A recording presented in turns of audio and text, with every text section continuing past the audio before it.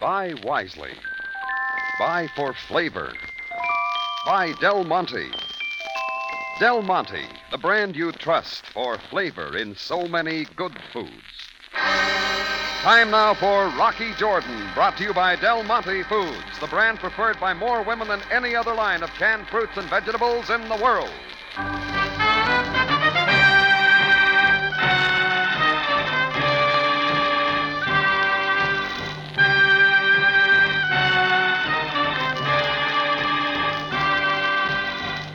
Not far from the Mosque Sultan Hassan in Cairo stands the Cafe Tambourine, run by Rocky Jordan. The Cafe Tambourine, crowded with forgotten men, alive with the babble of many languages. For this is Cairo, where modern adventure and intrigue unfold against the backdrop of antiquity. Del Monte presents Rocky Jordan and this week's story, The Man with No Name.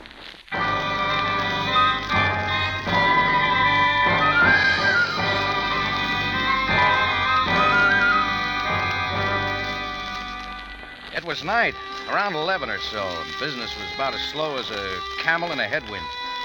Few people were scattered through the tambourine, but none of them was making much of a noise in the register. There was the man on table 6, however, who caught my eye. He'd ordered a bottle of gin and a pitcher of tonic, and was doing his own mixing and enjoying what he made. He was a big man, stocky, with a bush of gray hair and a pair of sharp blue eyes. His skin was bronze and tough, and I figured he'd spent a lot of time outdoors. When his hand started fumbling through his pockets looking for a match, I stepped up to his table and offered him a light. Oh, thank you. A second, I'll get you a book of matches. No, it's not necessary right now. You're the proprietor of this place, aren't you? That's right. Jordan's the name, Rocky Jordan. Well, I'm very pleased to meet you, Mr. Jordan. I've enjoyed this hour or so here very much. Won't you join me? Oh, fine. I'd like to. Gin and tonic? No, I'll pass if it's all the same to you. Certainly. Through the evening, you must get many offers. I like your place, Mr. Jordan. I like it very much. Most of all, I like the fact that you and your help leave the customer alone. This is something that other restaurants and cocktail lounges could well emulate. To leave alone is an attribute lost by our civilization. Perhaps you'll come back soon. Perhaps, Mr. Jordan. I plan to leave the continent in a day or so, but I hope one day to come back to Africa. One day soon, Mr. Jordan. Africa has much for me. Oh, have you been in the interior? I have. Matter of fact, that's where I've spent most of the last few years. Wonderful years, Mr. Jordan. Primitive land with primitive peoples, but they both meant a great deal to me. There's a lot of people feel that way, Mr. Have you ever been on an elephant hunt, Mr. Jordan? Yes. Then you know how thrilling an experience it can be. Marvelous beasts, elephant. An exciting time. Mr. Jordan. You're an American, aren't you? I am. American in business in Cairo. Boston wasn't right for you, nor Seattle or New Orleans or Chicago. You turned your back on your past and came to Egypt for reasons which are your own concern, of course. Mind you, I'm not prying. What are you doing? What am I doing, indeed? Perhaps I'm trying to find a justification for something I once did. And look, Mr. But I can't say I'm not a happy man. I am happy. I'm contented. For the past few years, I've lived the kind of life I've wanted, and not many people can say that, can they? Well, one last swallow.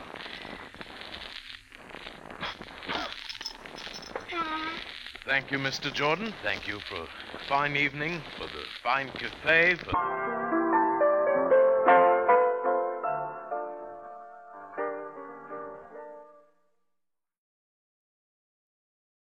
Broadway's My Beat. From Times Square to Columbus Circle, the gaudiest, the most violent, the lonesomest mile in the world.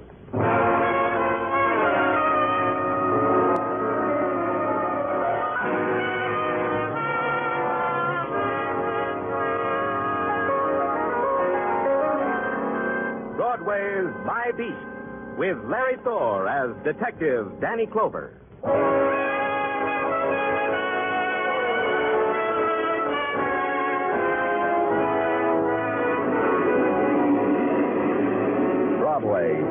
jagged dream of concrete and steel and twisted faces, where the vision of beauty stands in a doorway at the end of night.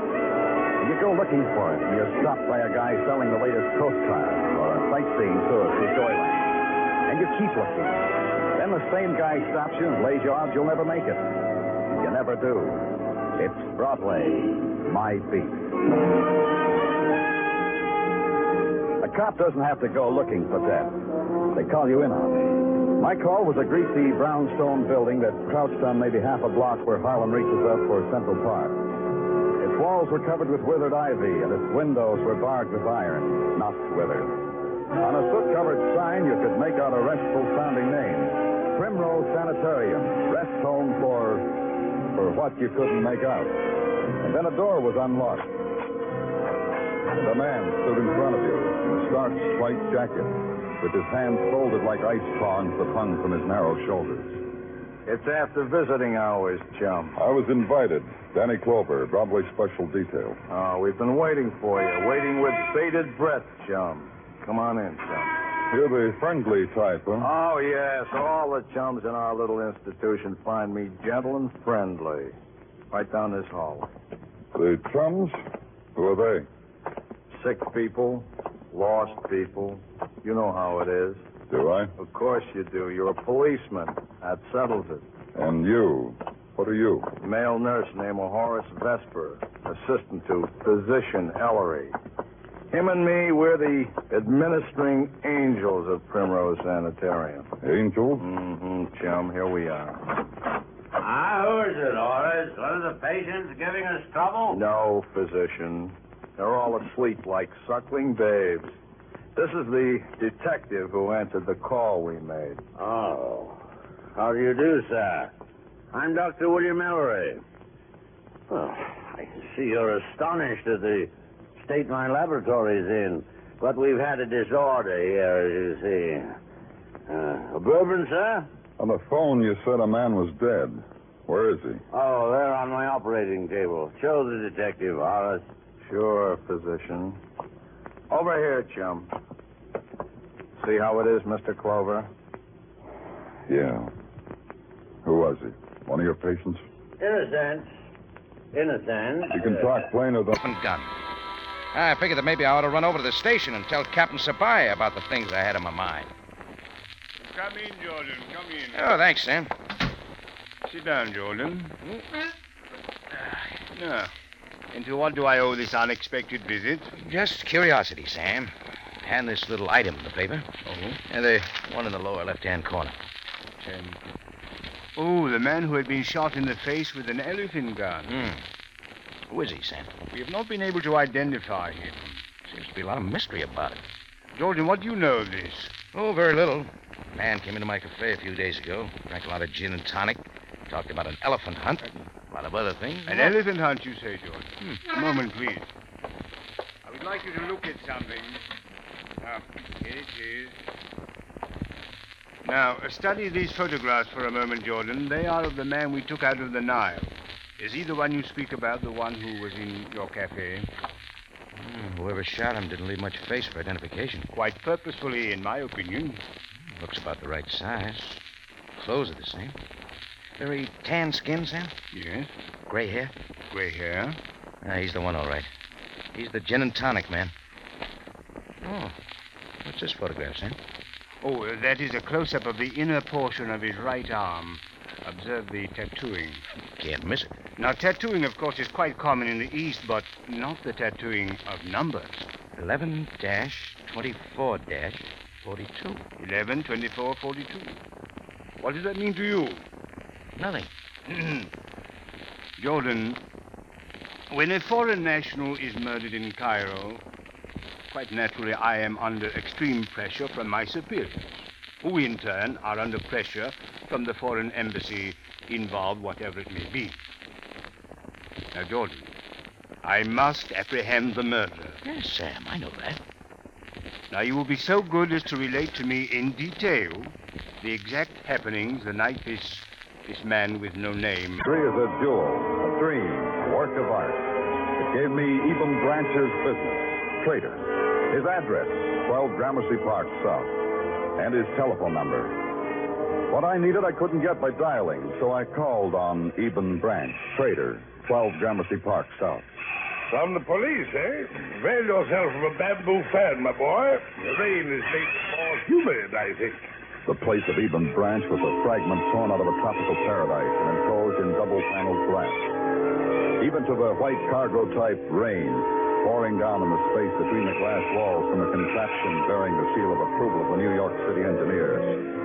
Tropical birds played tropical games and sang sad songs in huge cages of gilded bamboo. And sitting in a fan-shaped wicker chair was Eben Branch, wearing yellowed linen, his hands touching the head of a girl, a silent girl in a jade sarong who strummed a tropical-type guitar.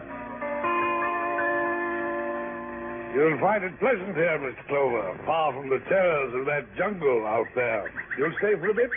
I may never leave. Splendid. You're a man of quality, sir. I knew it the moment I saw you. I said as much to the girl here. Didn't I, girl? And now what can I do for you, sir? You could wake me up. Oh, it's no dream, Mr. Clover. All this was bought at a good price. A few souls, a few deaths, and a fantastic hoard of pearls. The South Seas, a veritable paradise, boy, veritable. Wouldn't it have been simpler to leave paradise where it belonged? I only asked because I wouldn't know. You mean go back? Uh-huh. Impossible. Oh? Of course, impossible. The moment I set foot on that island Nirvana, I should be gutted by the native I stole the pearls from. Didn't concern you, Mr. Clover. That was 30 years ago, not your domain. What concerns me is a man named Eugene Bullock. Eugene Bullock. Do you know where he is? I asked you first. Well, the simpleton had an appointment with me last night at midnight. Midnight? His wife said he was to meet you at 7. Men lie to their wives. As I say, Mr. Clover, midnight is the hour at which I find myself most amenable to the conduct of business. Till then, I have other matters. In the phone book, it says you're a trader. Is that a business? Trader? The word I used to make me glamorous and unreal. Term I insert my advertising matter to attract suckers. I sell pearls, Mr. Clover, for cash. I see. Only cash. Mr. Bullock wanted pearls. I was prepared to sell him $5,000 worth. Did you? That's the tragedy, Mr. Clover. Simpleton never showed up. I need $5,000 desperately. Paradise comes high, Mr. Clover. And so, as the sun sank slowly in the west, I bade a fond farewell to the land of palmettos and jasmine and exiled beach boys. If what Branch had told me was true, the pattern of Mr. Bullock's life needed completing, his last 5 hours of living. What happened to Mr. Bullock last night between 7 and midnight? People had died during those hours, but why Mr. Bullock? And there's an extra added question. What happened to the $5,000 he had on his person? By the time I got back to headquarters, the description of Mr. Eugene Bullock had been circulated all over the area. Hey, Danny, how goes it? Oh, hello, Marty. Okay. How's the cab business? As the saying goes, What do you need?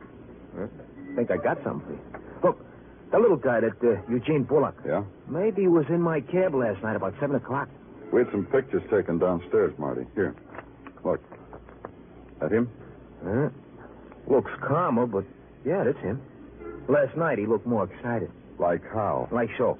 He gets in the cab and he says, cruise around. I cruise. Mm-hmm. Through the rear view mirror, I see he's got the same expression like a kid writing with chalk on a wall, you know? So I asked the question, and he says, yeah. Where'd you take him? Oh, first at a village and a spot I know in Chinatown, places like that. Nothing suits this guy, nothing. Then we hit a dime at dance dive up 105th Street. This he goes wild about. He loves it. He pays me and he leaves. Is that what you want, Danny?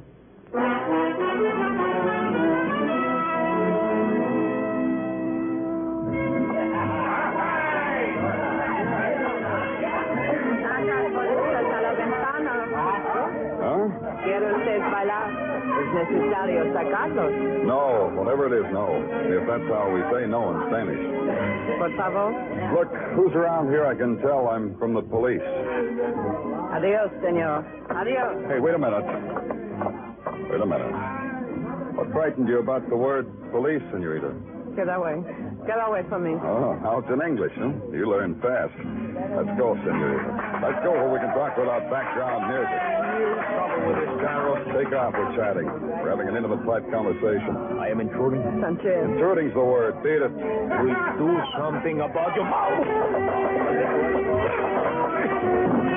You tried, friend. You really did. What do you know? Man gets knocked down in a fight, nobody pays any attention. This what happened last night, Rosa? This what happened last night?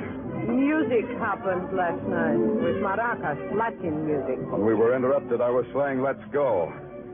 Let's go. Wait. All right.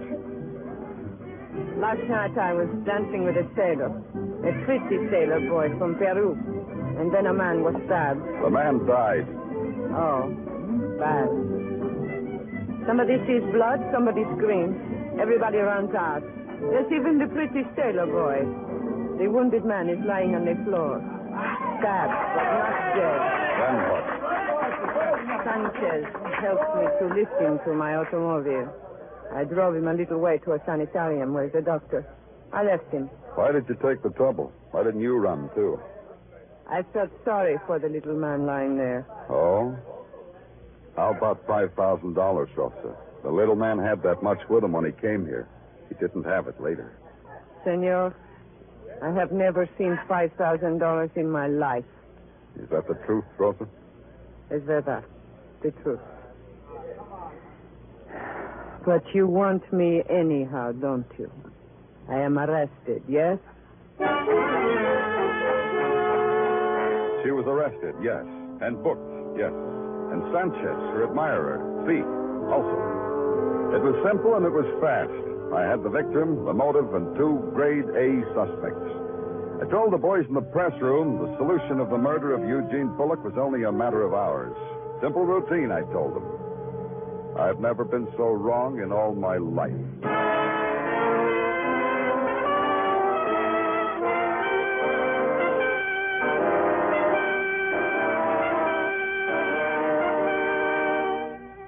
You are listening to Broadway's My Beat, starring Larry Thor as Detective Danny Clover.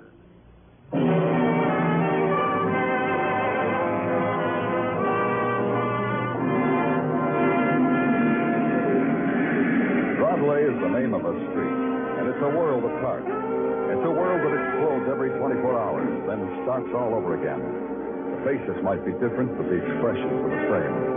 The current population had a current crime to consider, and I had promised them a killer. The killer of Eugene Bullock, an alien from Iowa. But I wasn't keeping my word. Grade A suspect Rosa was being uncooperative. She said she didn't have anything to do with the killing. Somebody else at the dance hall must have done it. So I gave her a chance to tell me who. The chance was the police lineup. Well, they're ready out there, Danny. 12 guys who could have been at the dance hall at the time of the stabbing. Thanks, Tartaglia. This is what we call a police lineup, Rosa. Rosa? Yes? The lights are so arranged that we can see those 12 men and they can't see us. You can say what you like and the men won't know who's speaking. I see. Well, Jonah, the Zulu, let me keep my arm and left. The next incident didn't happen until some hours later. After the supper rush, I went for a walk in the Cairo night. 1, to get some fresh air. 2, to do some thinking about the affair of the man with no name. I was moving down the Sharia Muhammad Ali when a street peddler came up from behind. Well, highest quality type water for sale at most reasonable prices. The good Effendi wishes to purchase from noble water seller some of the same. No, thanks. Oh, do not rush off yet, good Effendi. Observe the good, clean, clear water. Observe the cool, comforting water. Look, I'm not thirsty. Observe same and listen, Jordan Bay. Huh? Jordan Bay, is it not? It is. You are wanted. By whom? A lady of your kind. Even at this moment at an address in Cairo, an American lady waits for you. With a candle in the window? What's her name? Gloria Hennessy, she is called. Gloria. The address? 742 Sharia El Rokar. Thanks. I have done her bidding. Assalamu alaikum. Water for sale. He slid off into the dark and left me thinking about Gloria Hennessy. 742 Charlie El Rocard, he had said. Well, it was worth a try. 10 minutes later, a cab dropped me off in front of a small hotel just outside the Bab El Nasser gate. Gloria Hennessy's apartment was second floor front. I rapped on the door. A moment later, it came open. I was looking full into the face of a brown-eyed blonde who had got her hair color out of a bottle. She was loaded down with emir, and the clothes she was wearing wouldn't have passed inspection for a Sultan's dancing girl. I've been waiting for you, Mr. Jordan. You should have let me know sooner. Come in, please. Yeah. This divan will be fine. Thank you. Drink? No, thanks. Do you mind if I No, have... go right ahead.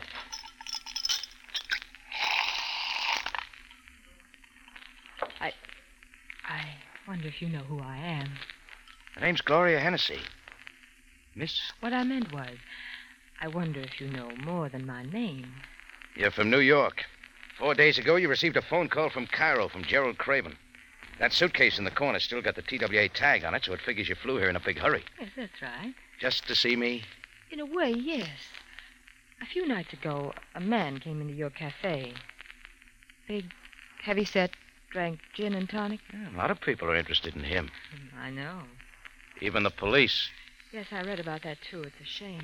If I'd been able to see him, I wouldn't have had to bother you like this. Well, so far, it's been no bother. All I want you to do, Mr. Jordan, is tell me who that man was. Don't you think you ought to get Craven in here before we take this any further? What? The cigarette in the ashtray hasn't got any lipstick on it. You wipe yours off before you smoke? All right. It's Craven. It's Craven. You may as well come in. Good evening, Jordan. Hi. We thought it'd be better if I spoke to you alone. I already told Craven I didn't know who that man was. That was 4 days ago. And you think I may know now? Yes. Why didn't you ask the police? They don't know. The police figure he was shot in the face on purpose with a big gun, so he couldn't be identified. What's so important about that man? Why all the questions about his identity? Mr. Jordan, I am willing to pay you $1,000 if you tell me who that man was. It's a lot of dough for the name of a dead I man. have the money right here in my purse. You can leave with it. I could make up a name. You could. Sorry, lady. I'd be happy to take your money, but I don't know who that man was. Well, then, I suppose that's that. You were my last hope, Mr. Jordan. I really thought you might know. Suppose I'll have to go back to New York without knowing. Well, if that's all we've got to talk about, I'll run along now. Thank you very much for trying to help me. Oh, yeah, sure. Oh, Miss Hennessy. Yes? There was a tattoo on the dead man's arm. Numbers. Oh? 11, 24, 42. That mean anything? I don't know. Date, maybe. An American would mark a date like that. Oh, his protest against the world, I suppose. The kind of world he's made for himself.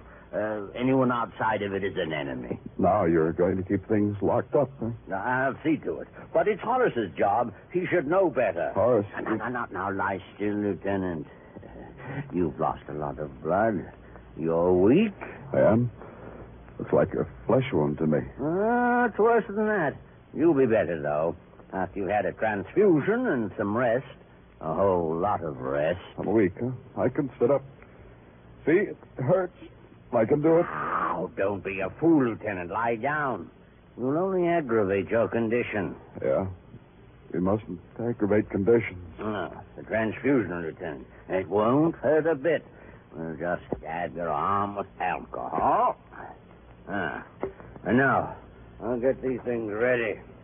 My blood type's A, Doctor. Yes, I know. I ran a test on it while you were asleep. We mustn't make a mistake. Give me a transfusion of type B blood. Because that wouldn't make me well. That would kill me. The way it killed Mr. Bullock. I beg your pardon. You didn't give Bullock a transfusion to save his life. You gave him a transfusion to kill him. Poor fellow. Delirious. You killed Horace, too. Sedative in this bourbon, I figured. Then you gave him a transfusion of B blood while you took A blood out of him. Cute.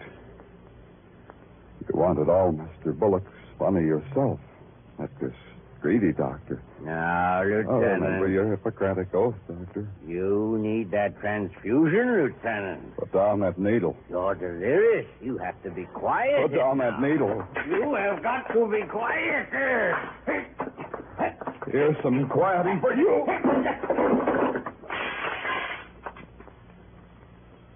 You just rest right there, Doctor.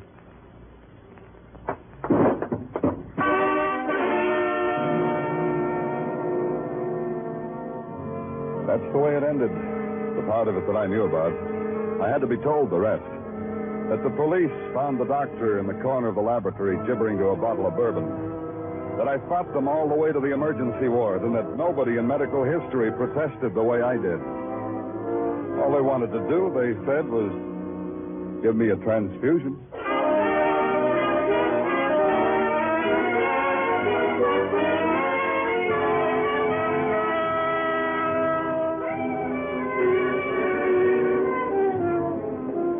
There's laughter on Broadway now. It's night, and the street is tearing itself apart. It's drinks on the house and have another one show. And, hey, mister, I can really show you the sights. The frenzy and the big noise. Mostly it's the big noise. Otherwise, you'd hear the heartbreak. Because it's Broadway, the gaudiest, the most violent, the lonesomest mile in the world. Broadway, my feet.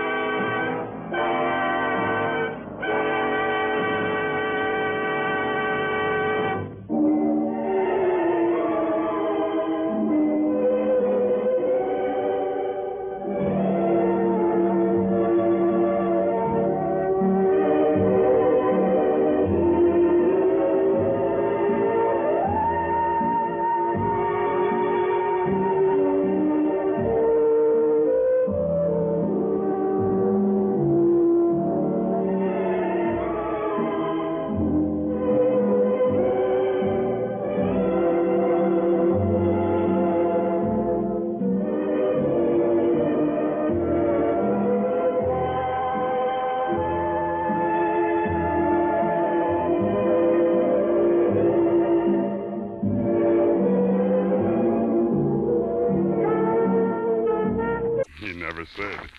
You're a great help. What was he doing in Cairo? Arranging for air passage on TWA for New York City. He wished to arrive in the United States before some holiday. What holiday? Thanksgiving. Thanksgiving. What day does it come on this year? I believe he said the 24th. 4th of November. 11, 24, 49. But the tattooing said... 11, 24, 42. Yeah, 7 years difference. 7 years. What does it mean, Mr. Jordan? I know one thing it could mean. Come on. Where are we going? Put in a claim for $1,000. And incidentally, find an answer to this mess of the man with no name.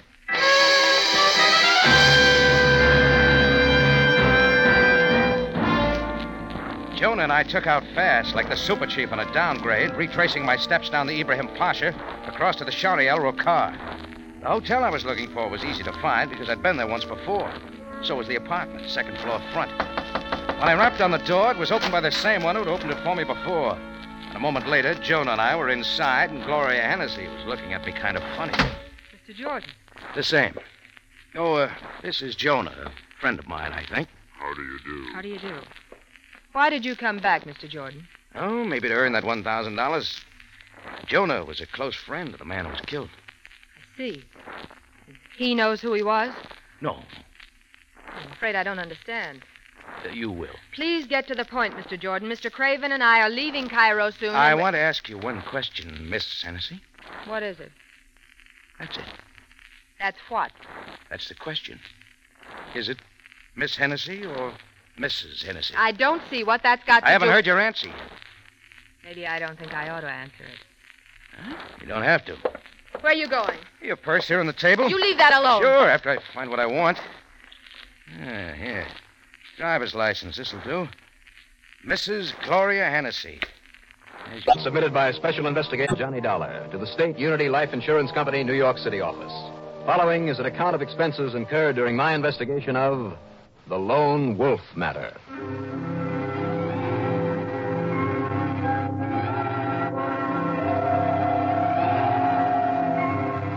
Expense account item 1. Well, as long as Mr. Morgan is supposed to be such a generous soul, call it $30 even for the plane to Newark and cab to the brokerage office on North Commerce. Mr. Morgan turned out to be a friendly, distinguished, prosperous-looking man of about 50. He also looked more than just a little worried. Sit down, Mr. Dollar. Sit down, please. Right, Mr. Morgan. Thanks. No. I'm the one to say thanks. I mean to you for coming here. Strictly speaking, this is not an insurance matter, but to tell you the truth, you're the only one I know of who might be able to help me in this situation. Now, why is that, sir? Well, I mean, help me with a proper regard for its confidential aspects. You see, I haven't dared to contact the police about this matter, not even the authorities down there in Philadelphia. Now, why Philadelphia? Well, that's where the letter came from. What letter is that, Mr. Morgan? You see, if the facts were to become public knowledge, well, it could mean only one thing. Complete and utter ruin.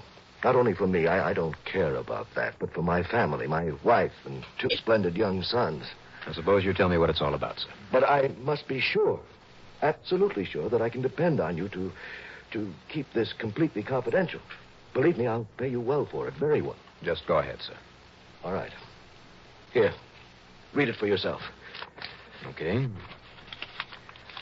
Dear Thomas, or should I say Danny Fairland?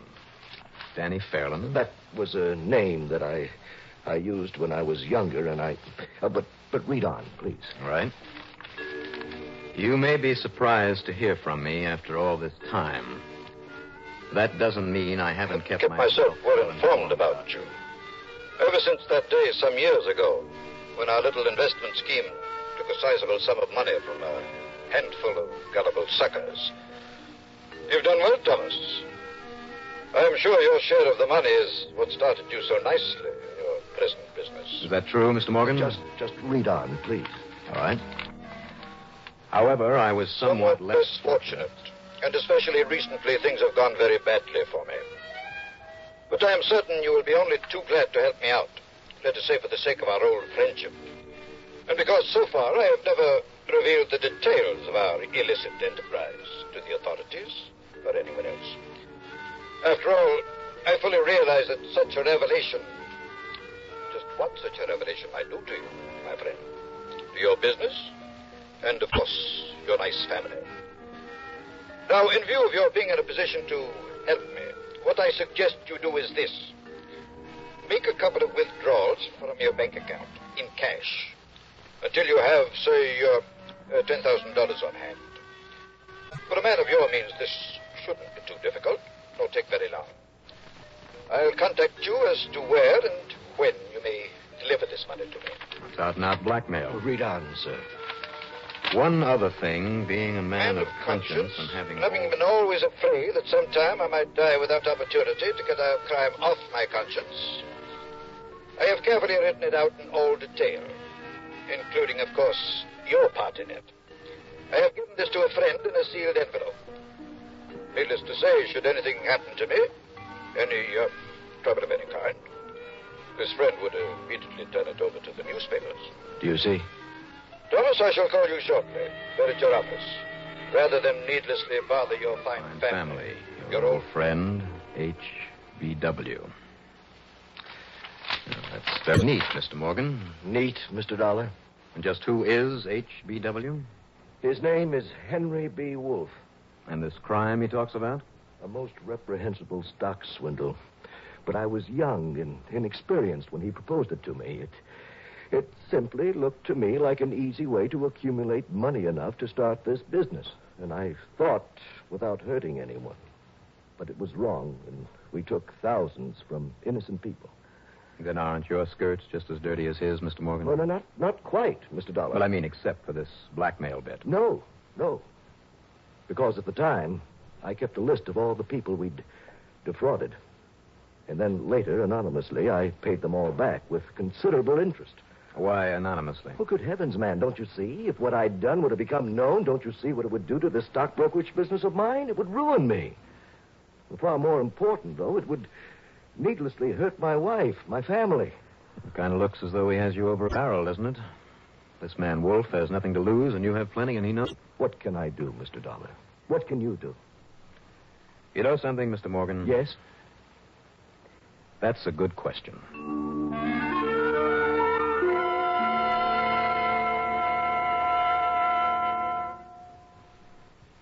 Johnny Dollar's adventures take him to many out-of-the-way places around the world. CBS News takes you to every corner of the globe, where trained reporters are constantly on the alert to bring you accurate accounts of what happens the very minute it happens. You can always count on CBS News to be first and most accurate with the news. Hear expanded CBS News on CBS Radio every hour, on the hour, every weekday. It's your clue to what's new everywhere. We'd also like to remind you that today begins National Hospital Week. During the year, 1 of every 8 Americans receives some type of hospital care. In addition, your community hospital stands ever ready to serve you in case of a disaster or an epidemic. It is the training center for doctors, nurses, and medical research scientists. Your community hospital needs and deserves your support. You can give that support not only financially, but also by serving as a hospital volunteer and by encouraging the young people in your community to enter health careers. Remember, your hospital is a community partnership.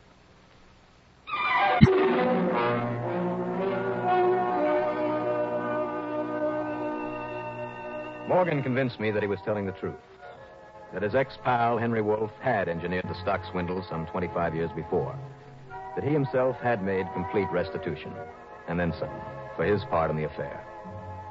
But how to locate this Henry B. Wolf? The only helpful information on that letter was a Philadelphia postmark, and Philadelphia is a pretty big town. But he said that he would telephone me, Mr. Dollar. Yeah, I know, and tell you where and when to hand over the $10,000. Now, have you done that? Done what he told you to? Drawn the amount from the bank? Well, what else could I do? If I set the police on his trail, if he's arrested and jailed, his friend will release the sealed envelope to the press, and I'll be ruined. And if I myself try to stop him in any way, I mean, when I deliver the money to him, the same thing will happen. Stop him? You mean by putting a bullet through him, something like that? Believe me, if it weren't for my family, Mr. Doc. Oh, no, I don't mean that. I just couldn't do a thing like that. But what can I do? Just pay him off is what it looks like, doesn't it? $10,000? That's right, and when he runs out, another 10,000 and another and another. He'll have the same hold on you in a year and 10 years that he has right now. Then you must do something to stop him now. And you must do it now. Okay. How's about letting your secretary go out and pick me up a handful of magazines? Magazines, Mr. Dollar? What for? Well, Wolf said that he'd call you here at the office, didn't he? Yes, he did. So right here is where I'm staying. But, Mr. Dollar, Any better ideas? Until we find out where and when and how he wants that money? I see. And when we do? That depends. Now, how about her getting me a stack of reading matter?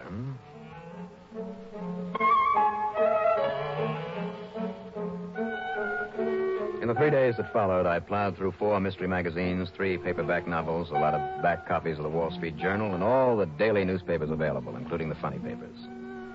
When Morgan went out to lunch, I went to lunch. When he went home at night to his beautiful place in Upper Montclair, I went along with him. He introduced me to his wife as an old college chum spending a few days in town. But I think Mrs. Morgan kind of wondered why more of our small talk wasn't about the old school tie. She was a lovely woman. I could well understand why Morgan would never want to hurt her. She showed me pictures of the boys. They were good-looking kids, too, both going to Princeton, both doing very well. But then, the afternoon of the 3rd day, there in the office, came the phone call that we'd been waiting for. At a sign from Mr. Morgan, I carefully picked up the extension phone. Hello? Hello? I'm still on, Henry. I heard a clicking noise. Thought you'd hung up. And, listen, Thomas. There's no way you can trace this call. I'm using a dial phone. I'm sure you're prepared for anything, Henry. Exactly. In other words, Thomas, you have no choice but to, shall we say, lend me the money that I need. I know. I'm glad you do. You see, any attempt to call in the police or do me bodily harm can only result in the full story of our...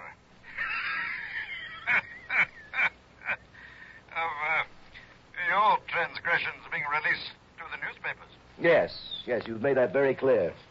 But now listen. Well? If I do give you this money... But of course you will. You know very well, Thomas, that you can't afford not to. But what guarantee can I have that you won't be back for more? None, Thomas. None whatsoever. Well, you dirty, Now, conniving... don't worry, my friend. As long as you make no trouble, I won't be too hard on you. All right. Where do you want it? When? Thomas, I telephoned your wife a few minutes ago. You what? Yes. Henry? I told her I'm an old friend from out of town. Which is quite true, of course. And you told her Oh, now, about... don't be ridiculous, Thomas. I merely told her I'm only here overnight. That I'd like to have dinner with you here in town. Oh. That's all. And you see, that will give you the opportunity to meet me this evening, give the money to me, and nobody will suspect a thing. All right. Where and when? Listen carefully, Thomas. I don't want there to be any chance of a slip-up. Now, here is exactly what I want you to do.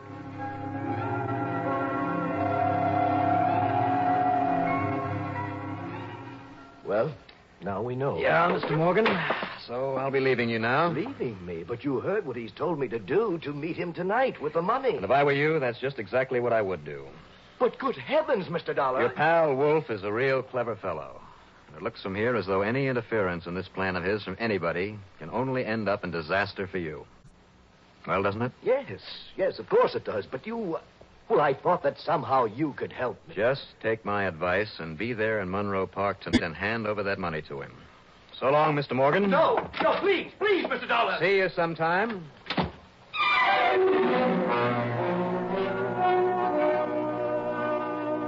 Expense account item 2, a dime for a telephone call. And then item 3, $11.70 for some early cocktails and dinner at the tavern with an old friend of mine, Judge Amos Ordway, retired. The judge had been around for a long time and has a good memory. Yes, Johnny, I recall that investment swindle very well. I was a lawyer then, and some of the people seeking their money back from those two swindlers were clients of mine. You mean from Henry Wolf and Mr. Thomas? Thomas? Oh, no. It was Wolf and a fellow by the name of Danny Fairland. At least, that's what he called himself. Would there still be a case against this Danny Fairland, even if he were calling himself something else now? Well, when the people got their money back and then some and withdrew their charges? Well, nonetheless, Judge... Just remember this, Johnny. Laws governing the handling of securities weren't what they are today. Possibly, I say possibly, at that time that operation could have been construed as being within the law. Barely. But... even more important, suppose the less guilty of the two, perhaps the one who called himself Danny Fairland, suppose that ever since then he has lived a wholly exemplary life, more than merely made up for his youthful indiscretion. I see. Yes. In other words, you know full well the name of the man who used to call himself Danny Fairland. Now, what are you talking about, Johnny? How could I possibly know anything about him now? I see. Well, thanks. Incidentally, though... Yes, sir. If you should happen to need the services of a good, completely dependable stockbroker here in town, may I recommend a man by the name of Thomas R. Morgan? It was after dark by now, but I still had plenty of time. Item 4... $1 even for a cab to the southern edge of Monroe Park. Trying to bribe a certain key from one of the guards about to go off duty would work. So I did the only thing I could think of at the moment and helped myself to it after roughing him up a little, but then tucking a sawbuck into one of his pockets. As a result, the appointed meeting place, a little tool shed there in a dark, tree-covered corner of the park, held not only me, but the guard. He lay quietly among the rakes and shovels, securely bound and gagged. And the time passed slowly. 9 o'clock, 10 o'clock. It began to get chilly, uncomfortable, and I began to feel a bit uneasy. Finally, as a distant clock boomed out 11, I heard footsteps outside the shack. Footsteps of only one, however, pacing slowly back and forth. I hoped it was Thomas Morgan. But what if Wolf played it smart and didn't show? Gently as possible, I opened the door a bit, just a crack. And then I froze because I heard the steps of another man.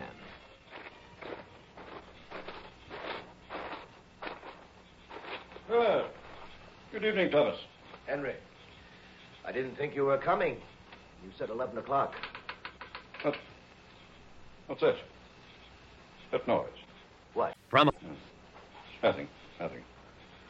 You're late. You didn't think I'd meet you in a place like this without first making certain you hadn't been foolish and tried to bring someone along with you? I wish to heaven I had been able to. In which case, the friend I told you about would release the information in the sealed envelope to the papers. And in 24 hours, you'd be ruined. Oh, Thomas. Don't ever make that mistake. You mean if you should do this to me again? Exactly. And I probably will. But there's nothing you can do about it. Ever. Now the money, please. Very well, Henry. Here you are. Splendid. Thank you. No, Thomas. Oh, you aren't going to count it? Or should I? You know, I trust you implicitly. Even as you can trust me. You? Now leave by the south gate and go home. I'll just wait here to be sure that you do. Good night, Thomas. Oh, not bad for an evening's work. Not bad is right, buddy. That is for me. I'll take that dough from you. Come on. Thanks. Who are you? Blackmail racket, huh? What are you talking about? What I heard from inside the shack. Put down that gun now and listen to me. Nah, you listen to me, buddy. You got that poor guy on a string, so maybe I can take him too, huh? You? Sure. Who are you? Somebody's holding some dough. Later, he came into the office and roused me out of his squeaky chair. Hello, Jordan. Jordan, please, use the other chair. I do not like you looking through the papers on my desk. I didn't find much, Sam. Just your weekly quota for traffic tickets. Your Occidental brand of humor has always failed to impress me. Sorry? Well, Jordan, as they have confessed all, I understand from my conversations with Craven and Mrs. Hennessy that this is approximately what occurred. After Hennessy arrived in Cairo from the interior of Africa, he sent a telegram to his wife in New York advising her of the fact that he was not dead and was returning within the 7-year period. She must have got a big kick out of that. She did not know whether or not it was a hoax, so she dispatched her lawyer, Gerald Craven, to Cairo to find out. He found out it was no hoax, called her, and etc., etc. Her long conversation with you, of course, was not to determine the identity of the dead man, which she already knew, but to determine whether or not you knew his identity. And when I said I might find out, Craven took his bullets after me. Precisely. Well, coffee, Jordan? No, thanks, Sam. I've to get back to the tambourine. Tambourine? What is the hurry? I want to cross gin and tonic off my menu.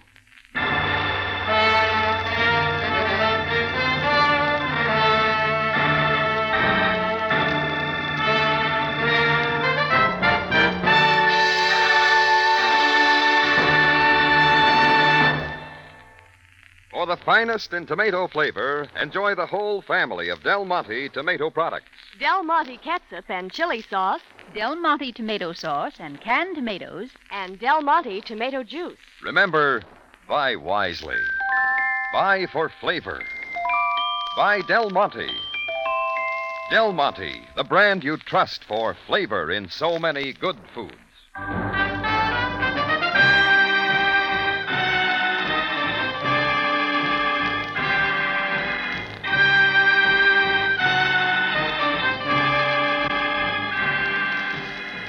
Rocky Jordan, written by Larry Roman and Gomer Cool, stars Jack Moyles in the title role with Jay Novello as Sam Sabaya, and is produced and directed by Cliff Howell, with original music composed and conducted by Richard Arant.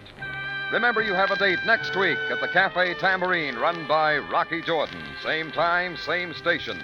And the story is Quest for Tranina.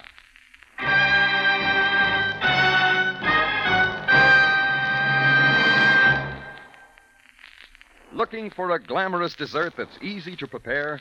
Then serve Del Monte Fruit Cocktail. It's ready diced, Its 5 tasty fruits are mixed and carefully balanced for a sparkling flavor treat. Best fruit cocktail you ever tasted. Del Monte, the brand that always puts flavor first.